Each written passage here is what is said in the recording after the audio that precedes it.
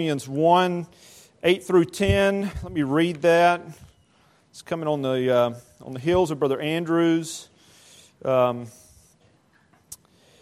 Thessalonians 1, verse 8, it says, "For from you sounded out the word of the Lord, not only in Macedonia and Achaia, but also in every place your faith to Godward is spread abroad, so that we need not to speak anything. For they themselves show of us what manner of entering in we had unto you, and how you turned to God from idols to serve the living and true God, and to wait for His Son from heaven, whom He raised from the dead, even Jesus, which delivered us from the wrath to come." So the message is, you can see it there, turning to God from idols. I'll say we could also call this message you can take a text and go different directions with it, but we could also call this message the fruit of a true conversion. Okay, if we're thinking about non-believers, or we could call it what every Christian needs to grow, and I mean that in a couple of different ways. There are some fruit that we're going to talk about this morning, and it is essential that you have this if you're going to grow. It's also essential that if you do have it, that you grow it. Okay, so once we get to the fruit, you'll understand what I mean. So turning to God from idols. I've got a little introduction here to read. A couple of years ago, I had a friend that wrote an introduction to, I don't even remember now what the topic was, who the Lord had worked in his life and has continued to work in his life, and I got a decent amount of response from that. So I asked him if he would write me another one, and it's really more of a testimony of what it has meant in his life to turn to God from idols. So I'm going to take a few minutes and read that. He says, and he's writing this with you specifically in mind. He knows who I'm reading this to. He says, "I'm a sinner, and since I have a lot of experience with sin, I wanted to share some thoughts about sin that I have learned. I began to willfully sin in a big way when I was going through a period of my life that was very unhappy and miserable. I began to think about my life and felt that I needed at least some pleasure and happiness. I didn't realize that God had me in that situation for a reason and a purpose. I began to look around and add to my life small things of pleasure that I thought hurt no one else. The further I walked away from God, the more sinful I became. I began to really enjoy myself and thought that no one would ever find out. But God tells us that what we do in darkness will come to the light, and what is said and done in secret will be revealed. What God is saying is that whenever you decide to willfully add secret sin to your life, you are eventually going to be exposed. That's not a maybe, it's a certainty. People will find out who you are, what you're doing. The further away from God I went, the less aware I became at how I and those I loved were being affected by my life. I was blinded by sin. I'm sure you've heard preachers speak about being enslaved to sin. Well, that's what happened to me, and it can happen to you as well. You become enslaved and imprisoned with actual bars. The bars are not iron, but they are strong, and they are able to hold you captive.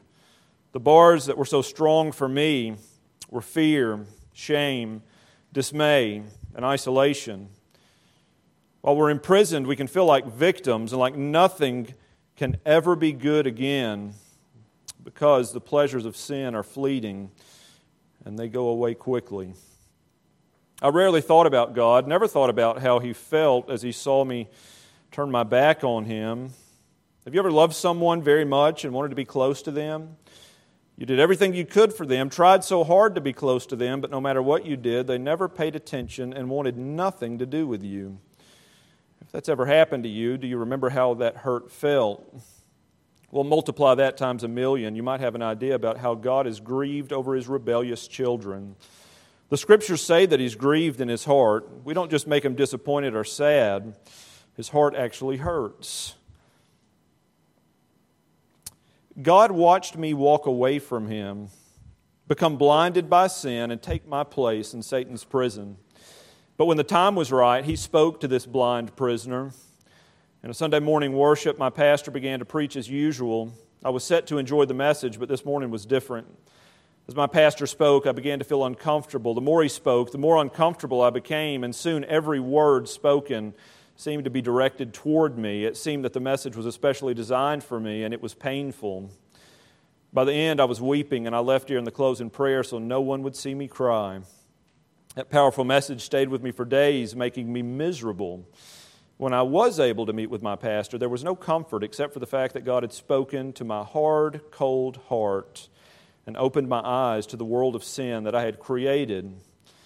My heart and my world were torn apart. Many months went by with my pastor helping me as God spoke. I hurt and I shed many tears. It was torture for God to show me the person I really was. It was also torture to be shown all the blessings He had given me that I had destroyed. And then last but not least, it was torture to be shown all the hurt that I had caused to others. It's a long, tearful journey, painful journey back to God. The hurt and the pain are not over in a week or a month, but God, who loves us with an everlasting love and is rich in mercy, says to us, if you will humble yourself, even though you've hurt me and grieved my heart, I will forgive you and bless you. When I thought I couldn't go any further, God would give me a great blessing to refresh my spirit. When the time was right, He made a bargain with me out of 2 Chronicles 7:14. Now, the bargain, you'll understand. He said, if you'll humble yourself, pray, seek my face, turn from your wicked ways, I'll forgive your sin and I'll heal your life. This is a wonderful promise, but once you embrace it, then comes the hard part. You must plan and execute the prison break. You must come out from behind the strong, confining bars and leave the inmates that you've made a life with behind. Satan, who's the warden of the prison, will not make your departure easy. Does this sound hard? It is. But God, who's rich in mercy, will give you the grace to do it. A reality that should encourage you to pursue this is knowing that God is a God of restoration. He can and will restore much that you have lost. Remember the prodigal son. He left his father, turned his back, and went away to find himself and enjoy life. He lost everything, found himself eating with the pigs, and came to himself. He left his prison and the bars that held him, and he started back to his father. And when the father saw him along the way, when he saw that he was serious about coming home, he began to bless him. He gave him a clean robe and a ring.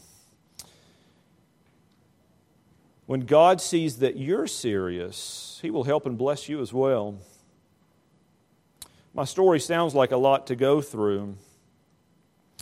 And if you don't want to experience that, then don't follow my example. Stay close to God.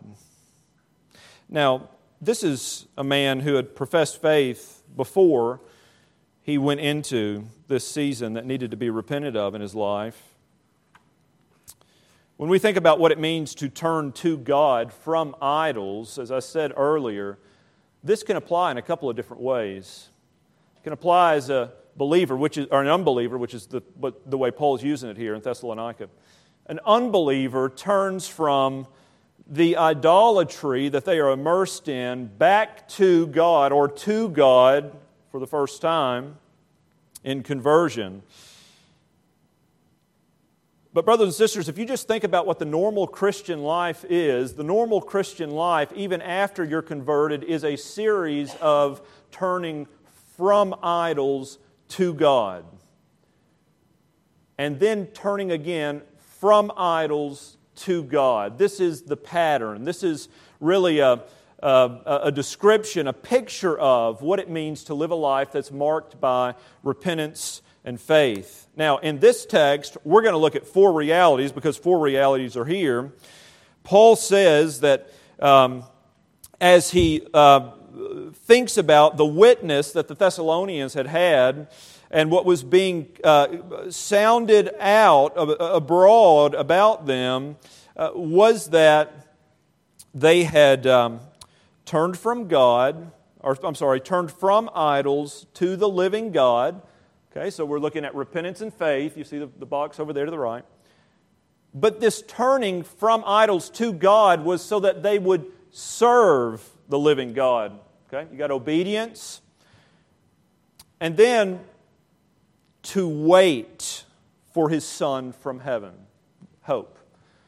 So you can think through this message with just those words up there. Okay? Repentance and faith, obedience, and hope. Okay? Repeat that with me.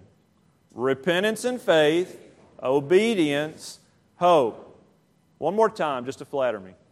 Repentance and faith, obedience, hope. Okay, so if you lose track and you're thinking, what in the world is Brother Lewis talking about? Well, I'm talking about repentance and faith, or obedience, or hope. Okay? One of those things. All right, functional definitions. Now, this is very, very simplified. You could say a whole lot more about these, but you can't say less. So, what is repentance?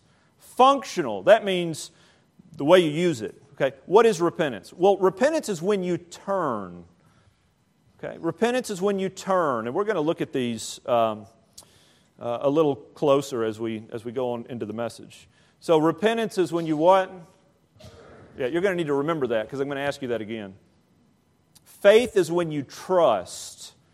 Okay, and as Brother Andrew said, there's so many synonyms we could use here, but just for our purposes, faith is when you what?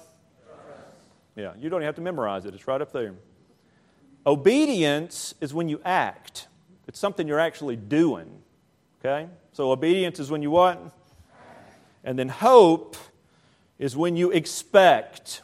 Okay? We say a confident expectation of that which is good, but it's an expectation. It's something that's not currently happening. So hope is when you what? Yeah, it's when you expect. So let's think about these, but it's important we think about these in their context because this response of turning from idols to God in obedience and in hope all came in relation to the proclamation of the gospel. Okay, Paul goes and he's proclaiming the gospel, he's teaching, and we know, and Brother Andrew just said it, the gospel came to these saints in power. Okay, the word was received with joy of the Holy Spirit. And so as the Lord converts these people, as He regenerates them, and as they come to Him, as Brother Andrew said earlier, the reason that Paul could be so confident that they were the elect of God was because when they heard the gospel of Jesus Christ proclaimed, they responded in particular ways. These were ways that were observable. These were ways that Paul could see, he could detect, he could discern.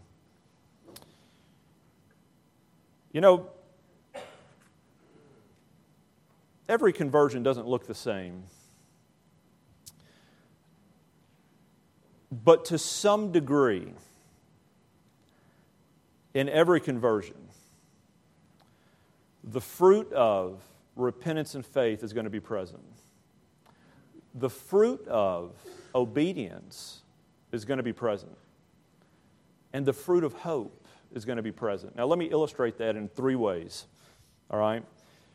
In some ways, we could think about this like Jesus teaches about it. It's like a little seed that's planted into the ground. And over time, it grows and grows and grows and grows and grows. We're just thinking about fruit now. He talks about the kingdom this way.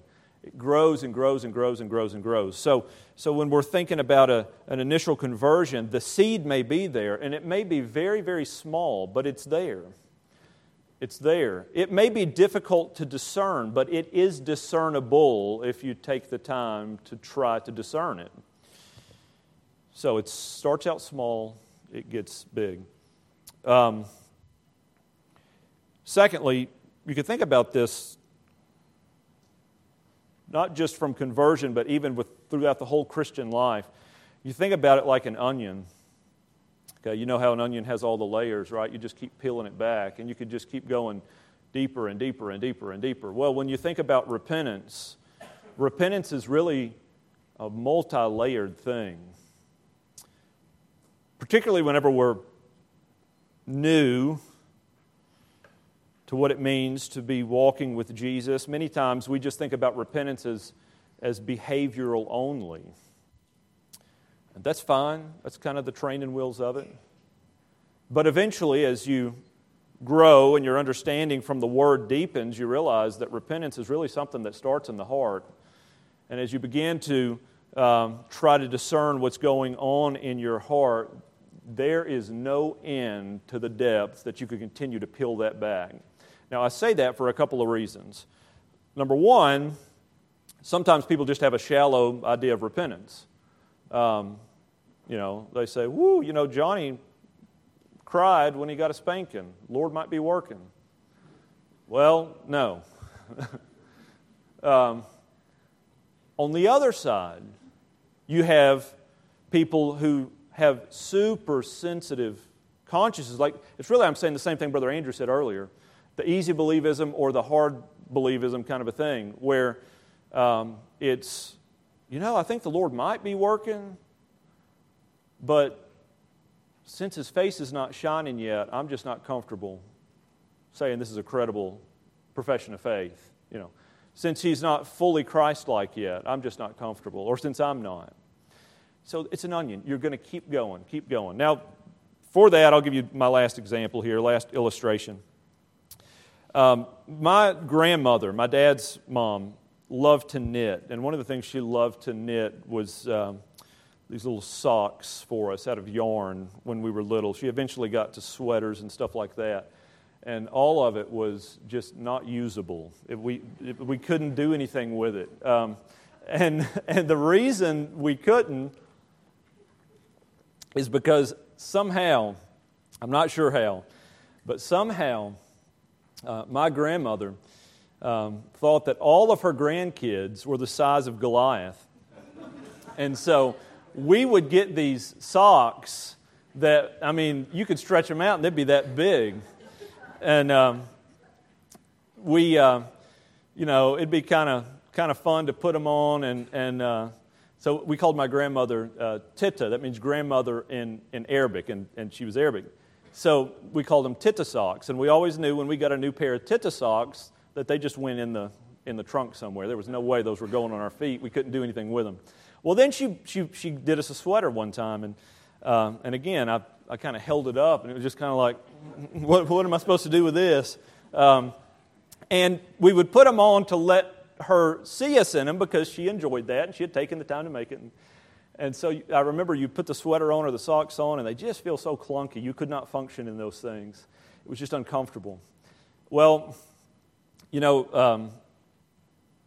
repentance, faith, obedience, hope, a lot of times can be like that big old Tita sweater. You put it on, and it feels kind of clunky, and you just kind of got to grow into it. Okay? You got to kind of figure out, how does this work? Hope. What does hope have to do with anything? Some of you may be thinking about that right now. What does that have to do with anything? Well, it's okay if you can't connect all those dots. This is something for you to grow into. Okay, what about repentance and faith? I just feel like I'm just not there when it comes to repentance and faith and fully understanding. Well, that's okay. It's like those big old Tita socks. They feel kind of clunky. You don't really feel like you've mastered it just yet. By the way, if somebody's sitting there thinking, I've got repentance and faith down, you're probably not born again. Okay?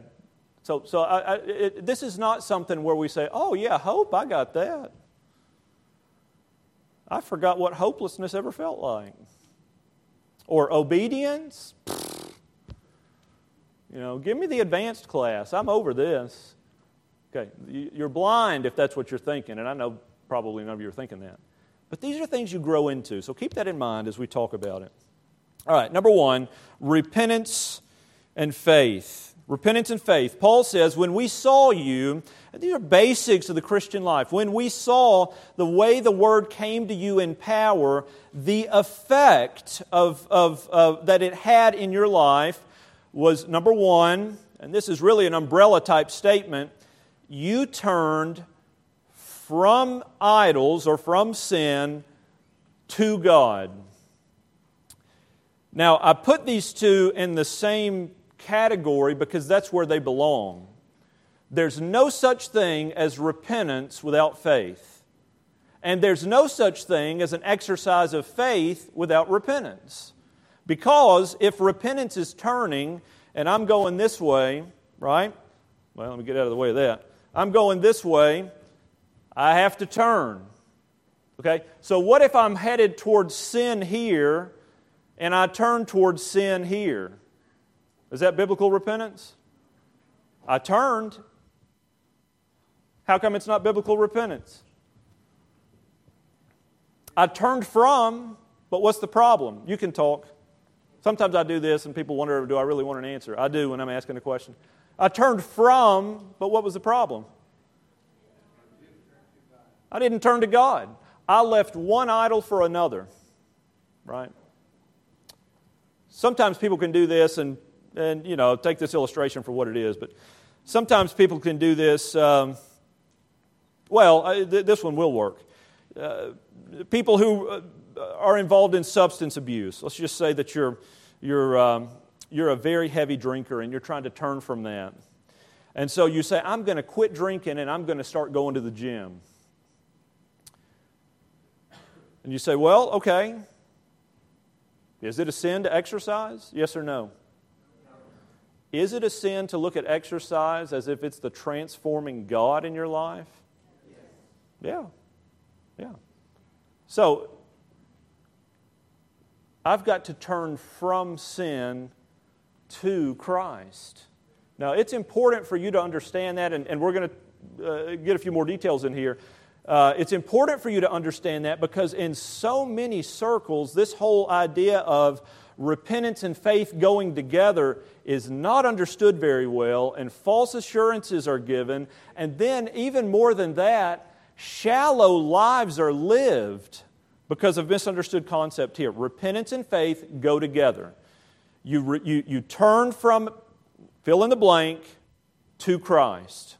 It's a full turn, and it's just as important that you turn to, I should say it's more important where you turn to than what you turn from. Does that make sense? All right, so I told you it was coming up again. Repentance is when you what? Yeah, it's when you turn.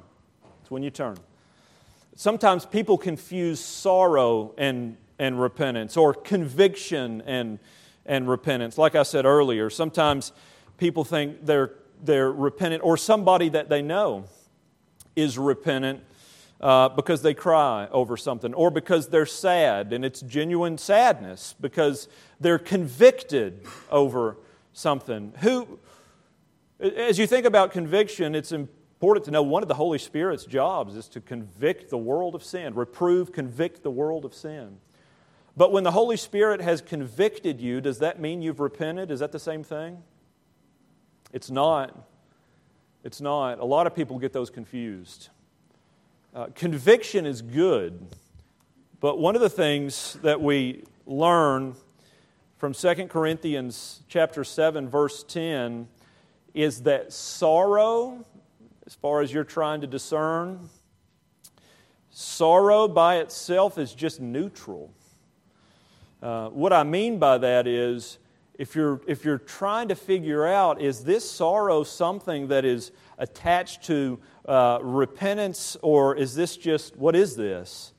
I used a silly example earlier of, Johnny cried when he got spanked, so the Lord must be working.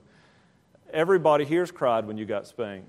Okay? Some of you guys are trying to look like you're tough and like you hadn't, but you have. Okay? We all have, me included. The fact that I cried when I got spanked meant zero from a spiritual standpoint. That's normal. It meant my dad knew how to swing a belt. 2 Corinthians chapter 7, verse 10 says there's two kinds of sorrow. There's this worldly sorrow that leads to death, and there's a godly sorrow that leads to repentance. And so the question is, when we see sorrow or when we see what looks like conviction, where is that pressing me? What am I doing with that? Sometimes people get sorrowful or what we think looks like convicted over something, and the only thing they can think about is, I can't believe this happened to me. I can't believe how difficult this is. I can't believe I'm having to pay this price. Even I can't believe how stupid I was when I did this. Consequences can be painful. Believer and unbeliever both can experience that. Okay, but for the believer, eventually, as the Holy Spirit is bringing sorrow and bringing conviction, the believer's not just saying, I can't believe I was so stupid, I can't believe this happened to me. That's sorrow. That's still walking toward, okay. Repentance says, I can't do this anymore, and I'm turning back to Christ, and I'm trusting Him and looking to Him for what I was looking for over here. Okay, I'm moving this way now. It's a turn. Okay, what about faith? We said what? Faith is when you trust. Faith is when you trust. Okay, Ephesians 2:8 lets us know that faith is a gift that's given by God.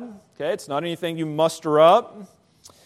Romans 10:13 through 15 lets us know that faith is informed by Scripture. Okay, faith is what you trust. Now the question is, how do you know what to trust? How are you going to know what to trust? And the answer is, God's given you an entire book. That's how you know what to trust. And we'll talk about this when we get to hope, because hope and faith are very close. But one of the problems that we can have is we end up trusting, putting our faith in, putting our trust in things that we have absolutely no business putting our faith and trust in, like outcomes. Okay? Things like, this is just going to work out. Trust that people are going to change. Trust that circumstances are going to change. Trust that things that are outside of our control, God will customize those for in a way that will make us happy. Okay, faith is not this deal where you just get to believe whatever you want to believe and hope that God's going to make it true or wish that God's going to make it true. Faith is rooted in a chapter and verse. It's rooted in what God has revealed. We trust God because He cannot lie, and our faith has to be built upon what God has revealed to us. So that being said, it's pretty easy to deduce this. If you're not into reading Scripture, your faith isn't growing. You say, wait a minute, that sounds judgmental. It is. Okay, it is. It is a discerning reality that if you're not into reading Scripture, your faith's going to be pretty weak and pretty small. Because God's not in the business of sending you emails and text messages. God has said all that He's going to say in His Word. And if you want to know what that is, if you want to be able to trust in His promises, you've got to actually read them and know them. So again, this is part of the Christian walk, the Christian life. How do you know what to believe? How do you know what to trust? Because He's written it for you. And then Ephesians chapter 6, verse 16, taking the shield of faith. Faith is exercised by the individual. It is a gift that's given by God, but faith is something that you're going to have to put some effort into. It's going to be something that you have to put some effort into. It is a disciplined heart and mind. It is an active mind as you're seeking to speak truth to yourself, as you're seeking to lay hold of the promises of God, as you grow or as you seek to grow your faith, it's something that is going to have to be intentional. You've got to be busy in it. It is like physical exercise in the sense. It's a spiritual exercise. Sometimes people say, well, just have faith. In what? Or, I've maybe said this here before, it's not uncommon at all for me to hear somebody say, well, I'm just trusting the Lord. And typically my follow-up question is, trusting Him to do what? What does that mean, I'm just trusting the Lord? Trusting Him for what? And a lot of times people are trusting God for something that He never said He was going to do. Okay? That's the kind of life that leads to severe disappointment because it's not biblical faith. All right, we got to keep going. Again, repentance and faith are a package deal. Okay, Mark 1:15.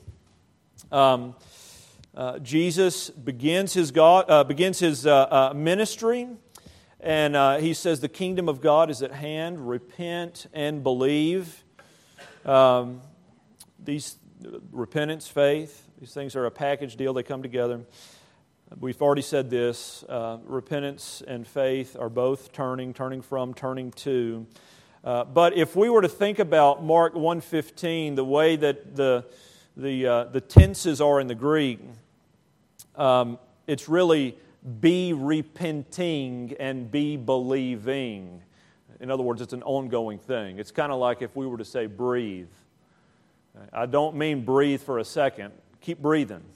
Keep breathing. Okay? Repentance and faith are really the breath of the Christian. It's something you keep doing. Now, whether we like it or not, in the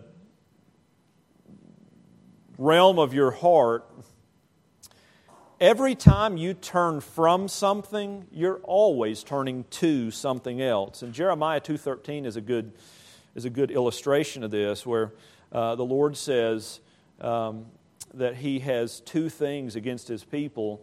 They have turned from the living God. They have turned to wells that do not hold water, these leaky cisterns.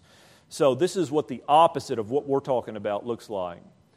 And it's what you're going to have to fight for the rest of your life. How many people here think idols are attractive? Yeah, your hands better go up or you're a liar. If they weren't attractive, you wouldn't go after them. Okay, the truth is we love idols. We go toward them because they look like and they hold out the promise of comfort and ease and whatever else that we're desiring. And so the struggle is not turning from God to idols. And then when we find that we have, you remember we said repentance and faith is kind of like the breath of the Christian life. That means you're going to be doing it all the time. Well, if you weren't turning toward idols, you'd have no reason to turn back to God. Okay, so Scripture just assumes this is an ongoing battle. And then we just talked about this in 1 Thessalonians 1:9 about how they did the opposite. They turned from their idols or those leaky cisterns back to God.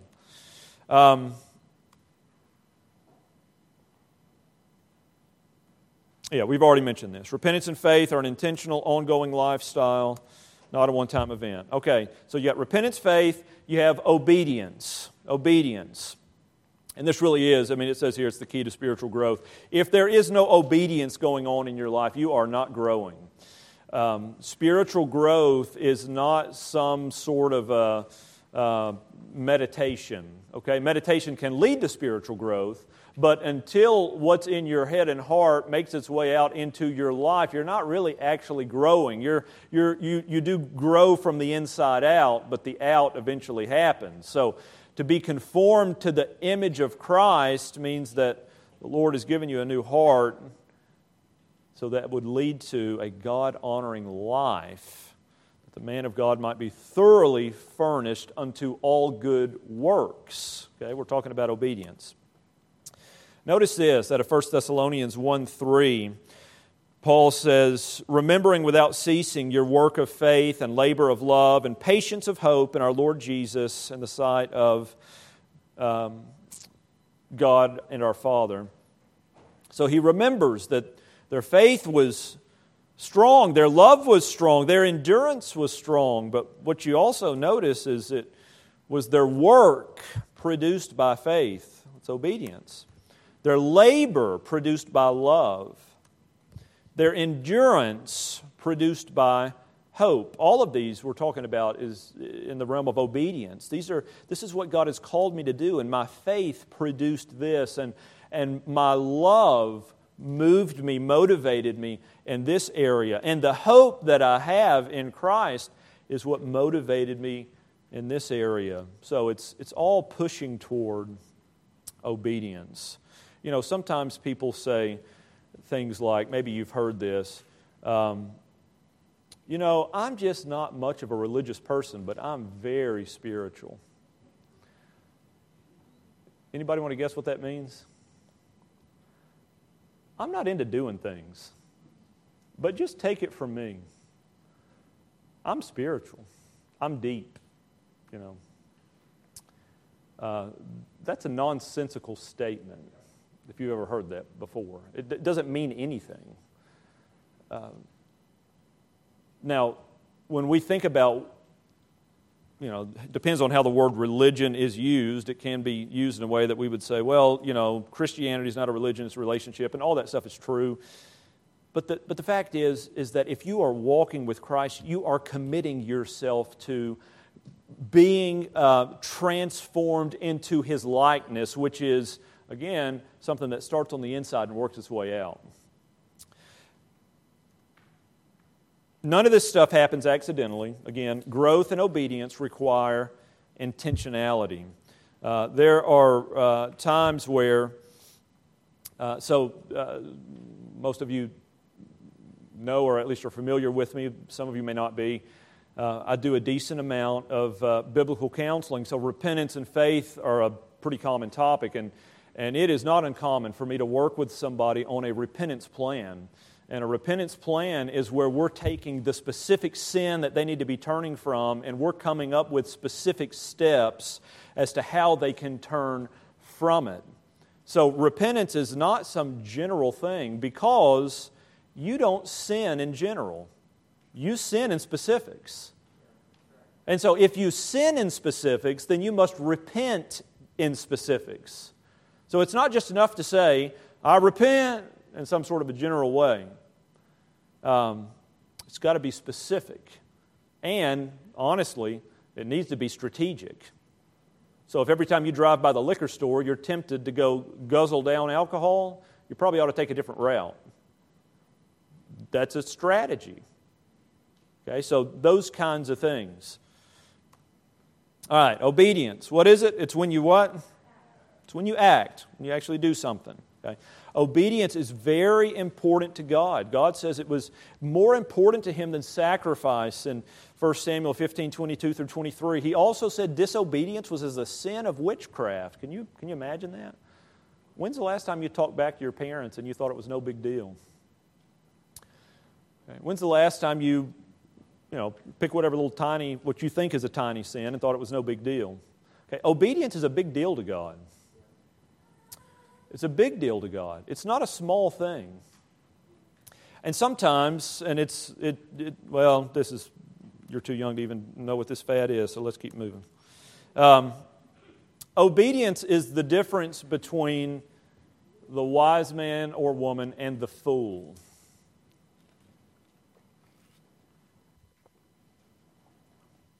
Jesus says, and you can take those passages down and go look at them, but Jesus says, why do you call me Lord if you're not doing what I say?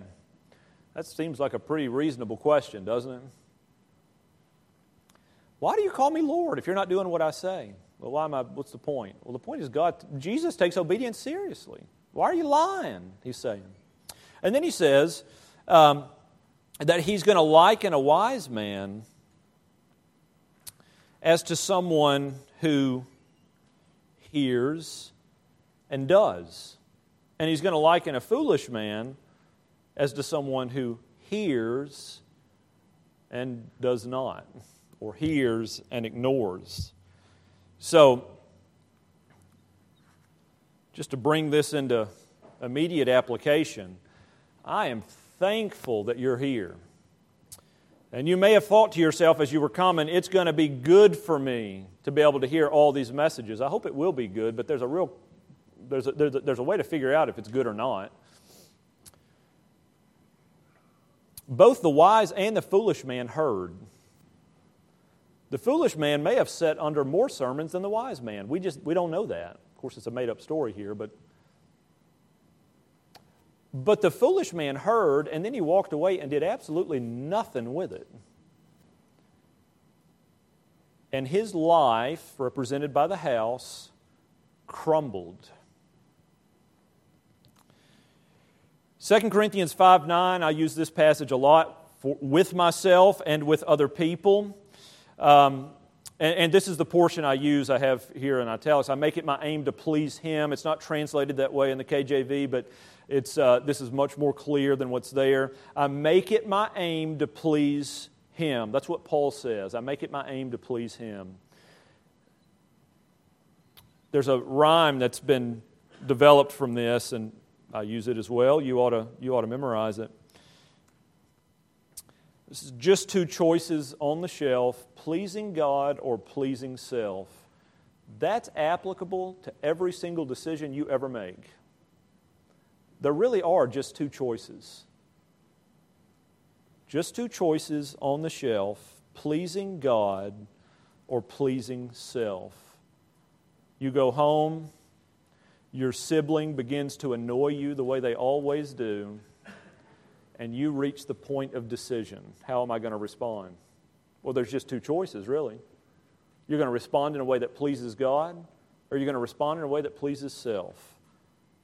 You get ready to go to bed tonight, and whoever the poor soul is that's housing you says, it's time to go to sleep. Well, you got two choices. You can please yourself and ignore that, or you can please the Lord and obey. Okay? Now, there's bigger decisions to be made, but I'm just trying to help out whoever's hosting. All right, and then obedience, and we'll go through this fairly quickly. Obedience really is, we've been in obedience. It's the path to transformation. God did not give you the Bible to simply inform your minds. He gave it to you to transform your life. He wants your mind to be renewed so that your life will be transformed. It's not just enough to change the way that you think. The way that you think is to transform the way that you act and live. And that comes from a heart that believes. We could spend a whole lot of time there, but we will not. And if anybody wants this PowerPoint, I can get it to you because we're moving through it pretty quickly. Hope. What is hope? We've talked about repentance, faith, obedience, hope. Hope is when you do what? Yeah. You know, something that a lot of people don't think about is your expectations for the future will drastically affect your actions in the present. Your expectations for the future will drastically affect your actions in the present. You know, a lot of people are enslaved to sin because they just don't believe they could overcome it through the power of Christ. They don't expect that God will actually do what He says He will do. A lot of people just go about life as if it's always going to be the way that it is because they do not expect that Christ is really going to return one day, that there's really going to be a separation of the sheep and the goats one day, that one day those who are not covered in the blood of Christ will have the wrath of God poured on them. Well, the hope of Christ's return, according to Scripture, is a motivator for sanctification. Not just because you're scared, but because you're anticipating this unhindered relationship that's going to continue to grow and grow and grow and grow. Hope is the confident expectation that God will be and do everything He's ever promised. Titus 1:2, God who cannot lie. So when He says, I'm going to be with you, you can bank on it. Okay? We could also say it this way. Hope is to embrace the reality that God is at work in my current circumstances and will use them for my good and for His glory, even the hard stuff. Part of the problem that the world we're living in right now is facing, particularly the culture that we're living in right now is facing, is we have, when I say we, I'm talking about the culture. It's a culture that really lacks hope. It's a culture that's putting their hopes in leaky wells that just aren't gonna end up holding up. Statistically, there are more people today diagnosed with like clinical depression than ever. I think one of the last stats I saw was like 1 in 3 or 1 in 4.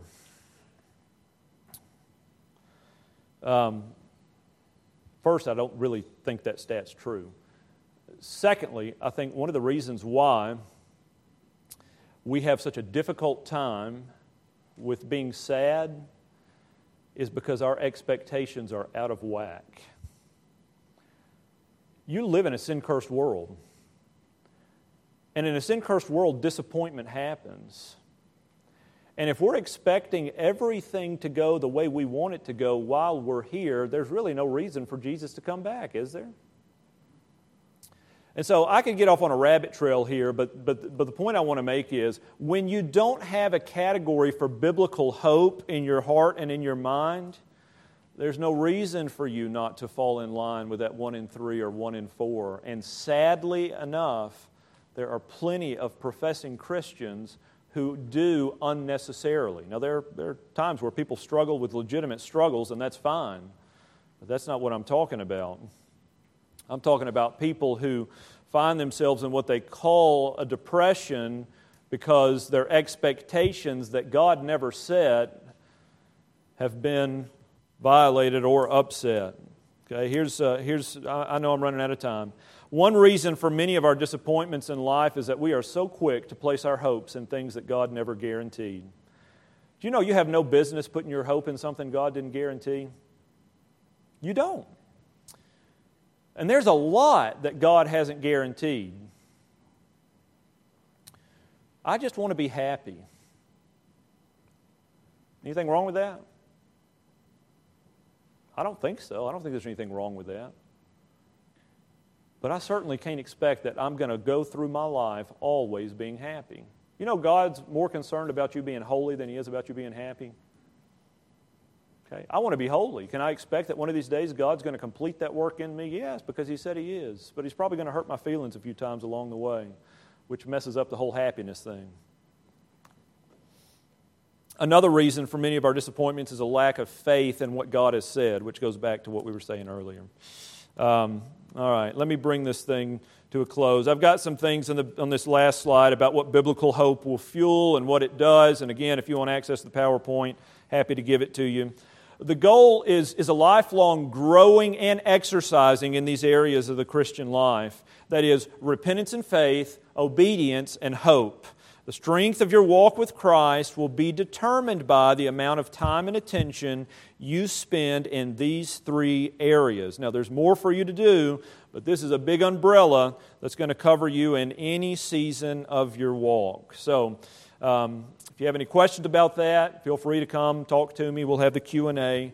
Appreciate Heritage Church. Appreciate the work that's gone into this. And this is always a joy. I thought about it more this time than I ever have, but I'm so thankful that most of you young people who have been coming for these 11 years, for a lot of you, you can't remember what it's like not to have this in the summer. And so I'm thankful that we have these kinds of things. Pray the Lord will continue to bless.